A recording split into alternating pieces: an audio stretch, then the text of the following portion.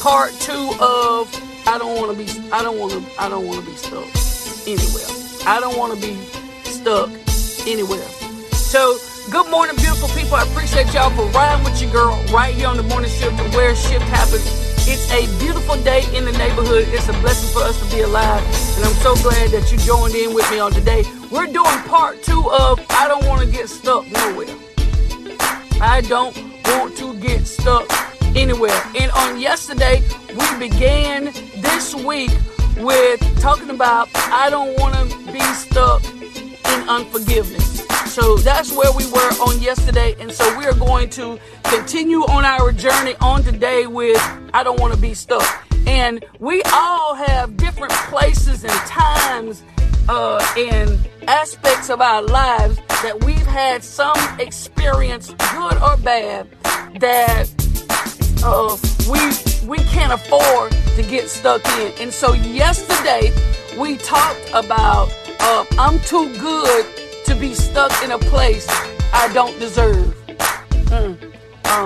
I'm too good to be stuck in a place that I don't deserve. And that's where we were on yesterday, dealing with unforgiveness and how even though we deserve to be angry, we deserve to be mad, we deserve to feel like we feel about situations that have happened to us, we do not deserve to stay in unforgiveness.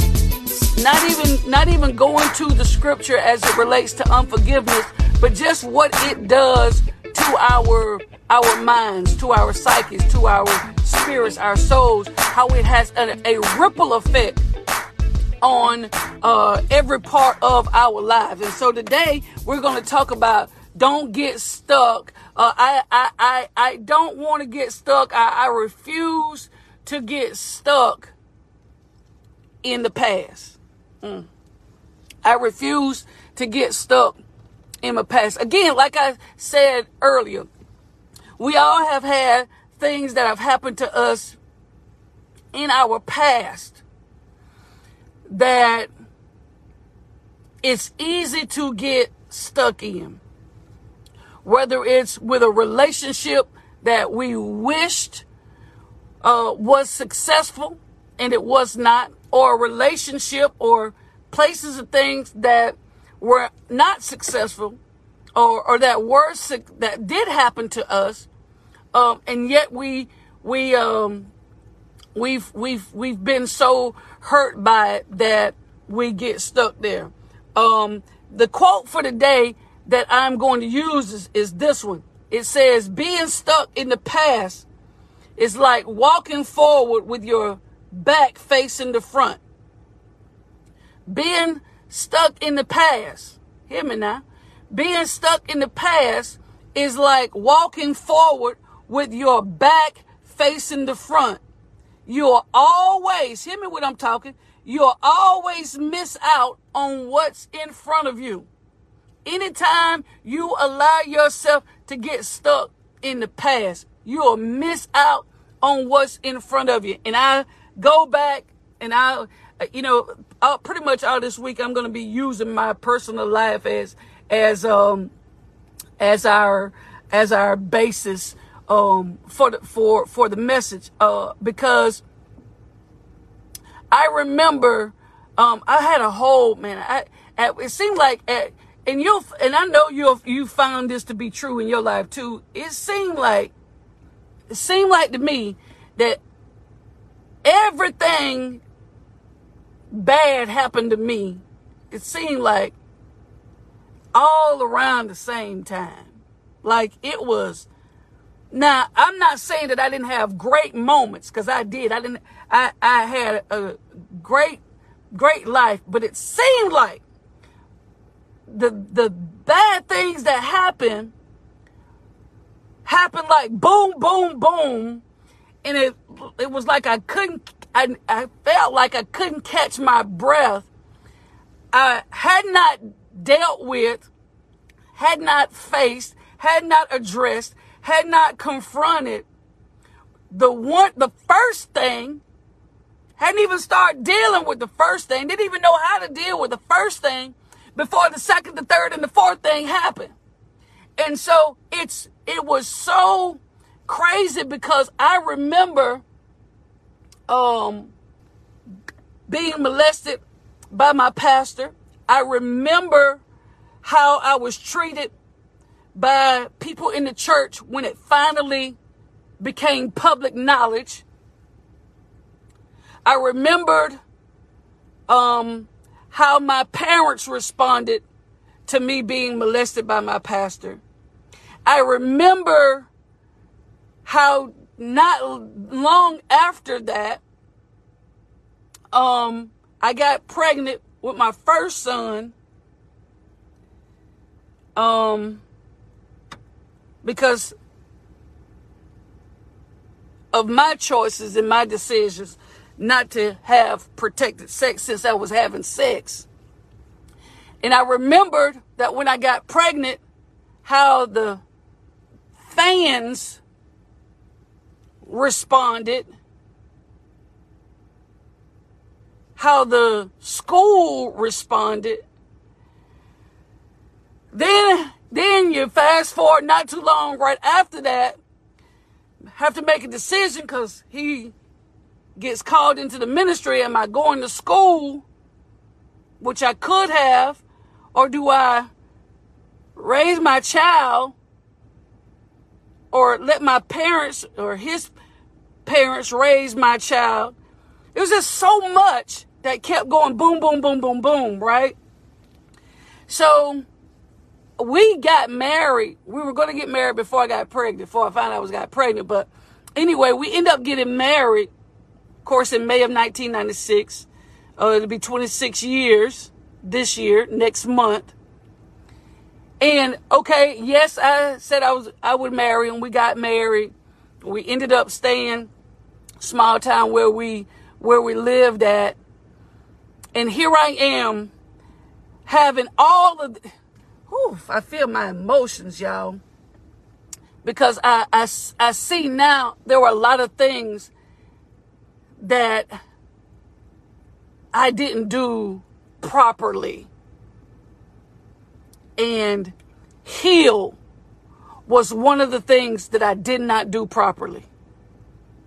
Somebody say, well, if you healed, isn't that proper? No, you can heal, but not heal properly, which is why we end up having scars that are worse than what they could if we healed proper. I didn't heal properly before I moved into marriage. Hear me. I had so many raging emotions going through my life, through my mind, in my body, everything, that I didn't heal properly. But I was so ready. I'm teaching. I was so ready to be involved in what I could relate to as real love, that it was like immediately I'm ready for this, when in all reality I was nowhere near ready. Be mindful, be careful. Maybe you've not had these experiences in your life, and I pray you haven't, because they are definitely traumatizing. But before you go to a next phase of your life, before you go to a next chapter in your life, please make sure you start the healing process, that you start the recovery process, because if you don't, you will get stuck in your past, and it will have you to miss moments in your life, or have you to almost miss moments in your life. I'm so grateful for grace and mercy. So I was so ready to be a part of something,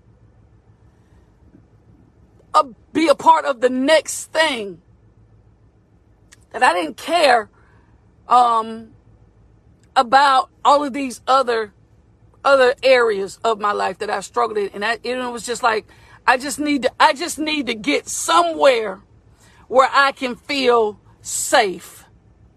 I'm telling you, when people, and this is, I'd be all over the place sometimes. But when people have been so hurt and so wounded and gone through so many traumatic experiences, bad relationships, pain, betrayal, abandonment, rejection, they just want to feel safe.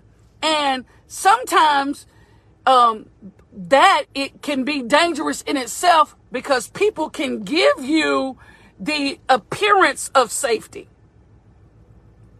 People can give you a promise of safety. People can make you feel safe, and yet it be another womb for injury and pain and trauma. And that's when you're dealing with relationships. You can be so vulnerable that you get into these relationships and you get into these situations, and people take advantage of your vulnerabilities and even your being gullible.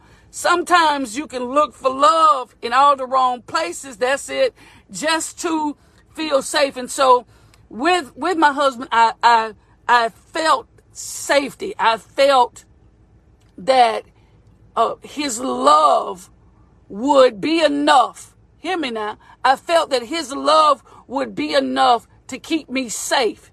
And although I was safe, I was still broken. Although I was safe, I was still crushed.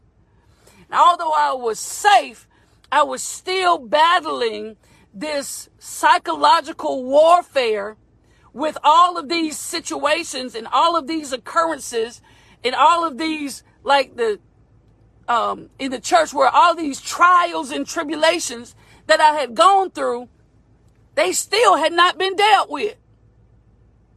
They still had not been dealt with.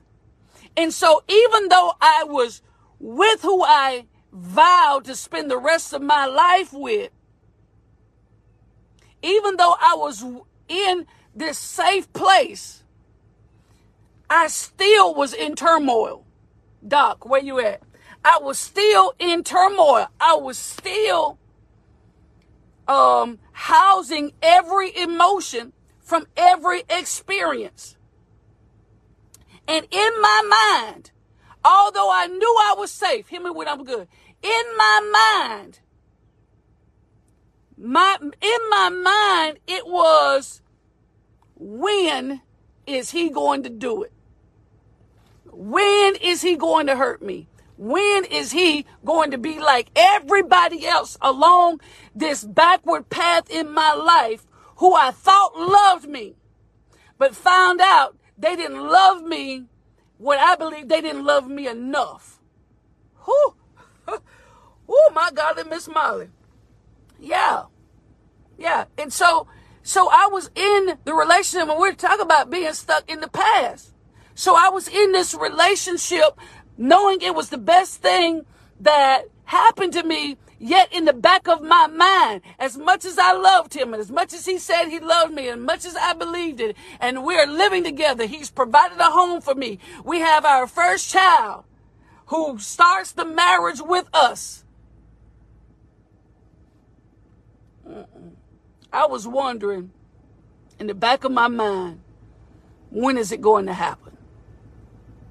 And I was still stuck on the molestation, still stuck on how my parents responded or did not respond, still on how the people who went to church responded to me, still on being pregnant at 16, still on, I'm still on not getting this scholarship to the University of Florida. I'm still stuck in all of these emotions. I'm still on the fact that I don't know how to be a wife. I know what I've seen, and I know how my mama was a wife to my daddy and my aunts to my, uncles, and, but I did not know. That was just what I saw. Doesn't mean it was right, but that's all that I knew. I didn't really know how to be, definitely didn't know how to be a mother. I knew how my mother was to me, And I saw my aunts and everybody else's mother with them. So, but there was a lot I did not know, but yet I was safe. And so I got stuck in my past about all of these things that I didn't deal with. And so there were certain things that my husband did that I despised. There were certain things he would say that would, and I was already in a struggle because I had been hurt by a pastor. And now God has called the man that I wanted to spend the rest of my life with into that same area. So I created this stereotype that it was not going to happen. This is not what I wanted to do with my life. And now there I was. Let's don't fast forward to the fact that I am one now and whatever. Don't even fast forward with that. Just look and say, this is what, because I didn't even talk about it. This is just definitely what I didn't want to do. I was like, no. I can't. I don't do pastors. I don't do preachers. And now here he is one. And so now all of these barrage of emotions. And so we would go to the movies. He rubbed the back of my hand. It was a trigger. Pay attention to these triggers we have and don't overlook them, because these triggers will have you stuck in your past. Things that the person who hurt you did, things, emotions, places, behaviors, sayings. For me, it was rubbing the back of my hand like this. I would withdraw. Like, Could be in a great mood with withdrawal. I would see child molestation or rapes or abandonment stories on Lifetime or on TV or in a movie, and boom, whatever mood I was in was destroyed. Because I was being controlled, and I was still, even though I was living in the future, hear me, not living in the future, even though I was living in my present, I was stuck in my past. And it affected every area of my life. Remember I said yesterday, it's a ripple effect. And it affects other areas that may not be directly close, but because they're in close proximity, may not be the same thing, but because they're in close proximity, right? That it can be affected.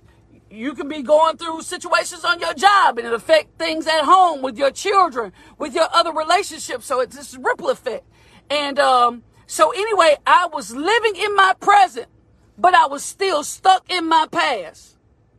And being stuck in my past almost cost me this marriage, this place of safety that I had found, that was the answers to my prayers. And I almost missed out on it. I almost lost it.